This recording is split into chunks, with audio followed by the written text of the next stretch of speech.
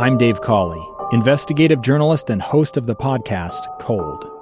In October of 1985, a woman named Cherie Warren left work at a busy Salt Lake City office to meet her estranged husband at a downtown auto dealership. She never made it home.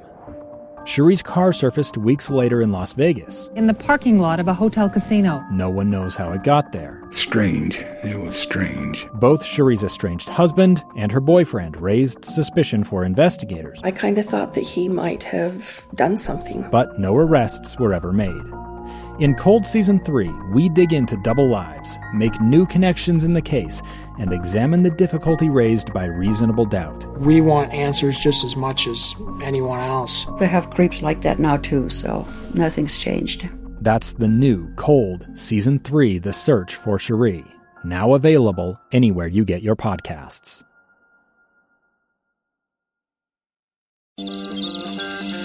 It's time to get outside. This is KSL Outdoors, brought to you by Trax Power Sports. 2 hours of stories and information on hunting, fishing, and high adventure. Our host is Tim Hughes on KSL News Radio. Navi will jump back in here in just a minute with Fish Bites for us, but I got an email the other day, press release, from our friends at the National Ability Center, and I was anxious to be able to share experiences or share the information with you on some experiences that I've had up at Park City Resort in years past that have to do with our interaction with the National Ability Center. But there's some big news, some exciting news really coming for those that love to ski and may have some challenges in being able to do that, or maybe thought in their lives they were never going to be able to get back to doing some skiing in their life. Tracy Meyer is the Chief Program and Education Officer at the NAC up there in Park City. Tracy, first of all, good morning. Good morning. Thanks for having me. These are exciting times for the National Ability Center. We've done our best anyway through the years to try and educate people on all the great work that you do in many different areas, but helping people that have some needs in their life, some physical needs in their life, and maybe were injured either through military experiences or through an accident or something and may have been avid skiers or mountain bikers before. You actually give them that back in their lives, which I don't know how you put a price tag on anything like that. It's really quite emotional. It is. It is priceless. That's a good thing. And thank you for helping to share our mission. You know, we truly feel here is 1 in 4 Americans having a disability, and the only demographic we could all join. The National Ability Center is a place for everyone and a place for people to truly live their best lives. Well, there's a new place that is associated with the National Ability Center that's got you smiling, and I'm sure a lot of people, as we look forward to another ski season here in Utah that's coming. And so I'm going to let you tell everybody about this fantastic news. Thank you. Yes, I am smiling. We are so excited and grateful to announce that we are opening up our new McGrath Mountain Center at the base of Park City Mountain. So for those of you who know us and those that don't, we have been running a huge program out of a double-wide trailer. And that trailer has served us so well over the years, but it was time for an upgrade. And man, do we get an upgrade.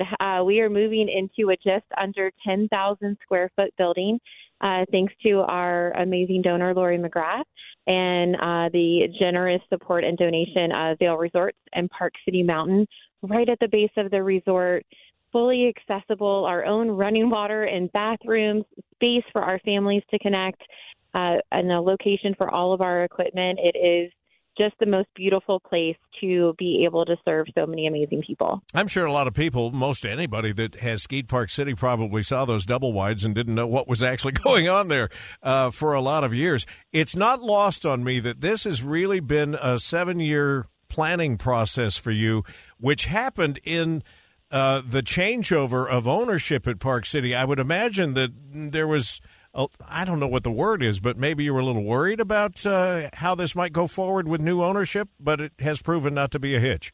That's right. You know, I think in the adaptive world we're built on grit and determination, and when people understand the true impact and the need, everyone is on board, and we have felt that support, and the resort and the community has been just amazingly aware of this need and are really excited to celebrate it with us. Yeah, Vail Resorts has really taken to the community, and so happy that this McGrath Mountain Center is going to be one of the crowning jewels there.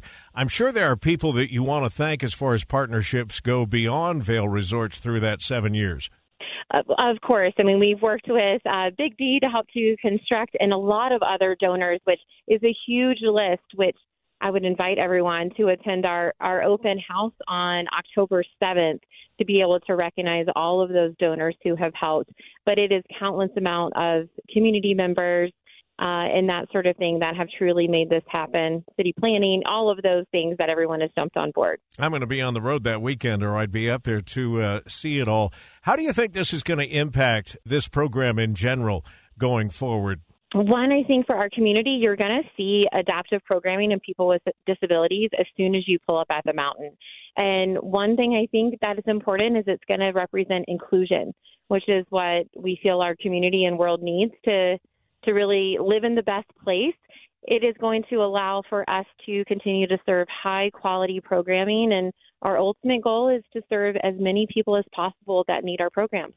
I'll tell you, in my days of skiing, I'm always inspired, I guess is the word, when I get up on the mountain and I'm struggling to get around moguls and things, and you see somebody coming down in the bucket, and they're just, they're living it up on the mountain. I mean, it really is inspiring to even those that aren't a part of the program. That's right. Everyone has the right to recreation and the benefits of that. And I think when we see that and we see we're all skiing on the same hill, whether you're standing up, sitting down, doing it on one leg or you know, that sort of thing, when we're all together, we're stronger.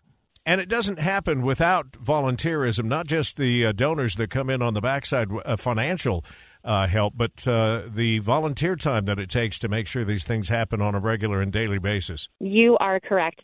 Our organization is founded on volunteers supporting our program. And, you know, we really say we can't do what we do without the people. Our staff, our volunteers, our interns, and those community members are truly what make it possible. Is your hope that this will be able to expand the program as well, that more people now will be willing to give it a try that maybe thought this was something they'd never do in their life? You know, along with the ski and snowboard and our other, 20-plus programs that we run, yes, our goal is always to serve as many people as we possibly can in life-changing programs. I would invite anybody. First of all, you mentioned the open house that's going to take place on October 7th from 2 to 4 up there at Park City. But I would encourage anybody to actually come up and see what the NAC is all about in general, not just during the ski season, but all of the other things that you do with all kinds of needs in people's lives that include getting kids with sensory challenges. We all have challenges, but yes, about 30% of who we serve fall with those individuals who fall in that neurodiversity or those on the autism spectrum. And then 30% are those that have served our country, and then everything in between. So our summer camps, biking, climbing, out on our 26-acre ranch, the opportunities are pretty amazing. So we truly do have something for everyone. I always want to make sure I choose my words carefully, but I get kind of emotional when we start talking about it. It's one of the reasons why on this program we've done our best to try and send and share the information that comes our way. People can find out more about the National Ability Center by going to discovernac.org. But Tracy, congratulations on the McGrath Mountain Center. It's been a long time coming. Yes, thank you so much. And yes, please come out and visit us. That is going to wrap up this segment. We're going to take a break. When we come back, we'll do a little fishing. Matter of fact, we're going to talk more fishing after the top of the hour. Not in good ways either. We've had a lot of poaching incidences with over 100 illegally taken fish in the state just in the last 30 days. We're going to be checking in with the Division of Wildlife Resources about that. But Navi's standing by, so we'll get back with some fishing information with you next, and an inspiring video that I shared on our Facebook page of a father-son experience you're going to want to hear, and then you're going to want to go watch it. Just find us on Facebook at KSL Outdoors Radio. Back in a minute.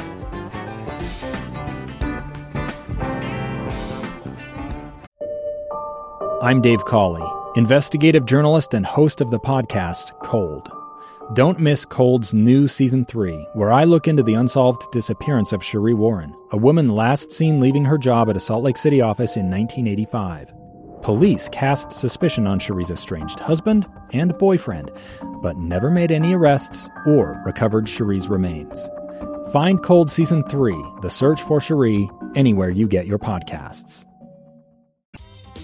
Well, let me tell you a story about a little fella, black and blue with the hands of yellow, the bluegill boogie. Yeah, the bluegill boogie. When the bass ain't biting and the trout are gone, try the bluegill boogie, you can't go wrong. All right, Navi, time for some fish bites, but indulge me for just a minute here as we get started, because I posted this video which CBS News actually sent out. You talk about catching the fish. A 6-year-old son caught his biggest fish ever during a father and son fishing trip, and I wish I could show the video on the radio, but we can at least listen to the audio here. It's quite a moment. Stay on him, son. Come on. Hold up. Let me tighten this up. Oh, gosh, that's a good one. Tighten the drag. Come on. Stay on him. He's a tiny guy, and he's struggling. Stay on him. Come on. So Dad's got the net. Come on, crank back. Don't let him pull you in. Come on. Real. Dad's lifting the rod. Son, that's a big one. Come on. Stay on him. Don't let him jump. Come on, son. You can hear the boy in the background. Yeah! Let's freaking go, boy! Let's go! Come on, boy! Yeah! Go, man! Let's go, kid! He's patting him on the head. Buddy. Look at that. Let's get him in the middle of the floor. Oh, my gosh, son. This is a bass. I don't know how much it weighs, but it's almost as big as the 6-year-old is. Let's go, baby! Oh, give me 5. Oh, you can just feel it. And, boy, this is a great time of the year, Navi, to get people out, young people out, and have a good chance of catching some fish. You know, I don't know any kid that doesn't love that. And then to feel his dad's passion at the same time, it was a together thing. I mean, I could well up right now talking about that stuff, but having your kids catching a monster fish is the thrill. It doesn't get better. You know, the connection between your kids and the outdoors is just so powerful, and people who aren't taking their kids to the outdoors and allow them to be on the screen, it's just awful. They need to get out there, and they need to feel like Dad's got their back, and you can do this, and look at this. We did this together. Wait till Mom sees the photos. It's so wonderful. Yeah. I just can't tell people enough that you got to get your kids into the wilderness. You got to get into nature. This is where the real joy happens. And that's a lifestyle your boys are both going to carry through their lives and share with their offspring as well. And you are still sharing those memories, which is fantastic. All right, what are we talking about? Is it the change of the seasons upon us? Right. Yeah, that's exactly where we are. Everybody's asking me, you know, I'm up on the Weber River, and it's not ready yet. Everybody asks me if it's ready, because fall becomes, the better time to fish. It's still high. It's still off color. There are hoppers. I can't believe it this late into September, but the water isn't down and the temperatures aren't right. So I think that's consistent with our rivers that fill into the Wasatch's front. But that's not what's happening when it comes to the lakes. The lakes are starting to really turn in our favor. And the reason why is because the nights are longer and the mornings are cooler. And what's that doing is creating thermoclines in the lake. So if you got the hankering to go fishing, get out there. My advice is a lake. And then what you're looking for is distance from the shore, because the more shallow the water is, the more higher the temperature. So the sun goes down and reflects off the bottom, and it makes it warmer. In about a month, those fish are all going to congregate to where the warmest water are, which is along shore. They're not there now, but they're very close, and they're getting anxious. The cool weather is really helping them out. So fishing should be good, and what you're going to do is either find a way to get out in the water and cast towards shore, or be able to huck it from shore. But they're going to be in about 20 feet, 18 to 25 where they are, depending on where you're going. And my advice is to get high still. And what I mean by that is 5,000 feet or higher. We have a lot of lakes in that range, 5 to 7. That's where you should be fishing, because those are ready now. When I talked about in a month down lower here, it's there now. So fishing should be really, really good. There's no lake in the UNS that has any ice on it yet, but that's not going to be the case in a month. So I would get up there now, get to the high areas. You can fish right from shore. If you got kids, keep it submerged and bring it in slow. So, a little bubble with some water in it, and then have those little Zebcos nice and slow. And the fish are going to be coming towards the shore and back into the cold, towards the shore, back into the cold. So that's the cusp of where you need to be if you're fishing from shore, just where it's still deep, but yet they're kind of close to the shore. So it's a great time to go. Like I say, the leaves are beautiful right now. Fishing is only going to get better over the next few weeks, but it's already started, particularly at altitude. Yeah, and as the water temperature changes, one of the old sayings about, ice being a great equalizer for people that couldn't afford a boat, same is true, that as we get closer and closer to winter, you're not going to need that boat to get out to where the fish are. So that's always great news.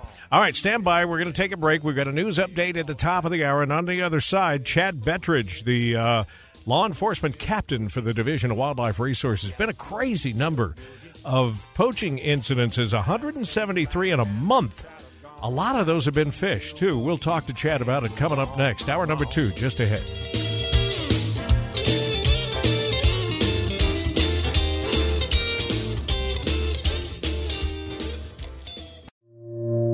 Two friends taking pictures of the rising full moon on a summer night. Two teenage kids doing what teenage kids do. When a stranger with a gun and a death wish changed everything. It was violent, it was senseless, and I will never understand it. I will never accept it. I'm Amy Donaldson, and unfortunately, we're all too familiar with stories about how violence shatters lives. But what we rarely see is how they are rebuilt. In a new podcast, The Letter, we relive tragedy, but only so we can hear the rest of the story. The struggle to reclaim lives, the realities of grief, and the possibilities of forgiveness. I believe in miracles. Sometimes I thought, there are no miracles. Yeah, there are, and this is a big one. Follow The Letter at theletterpodcast.com or wherever you get your podcasts.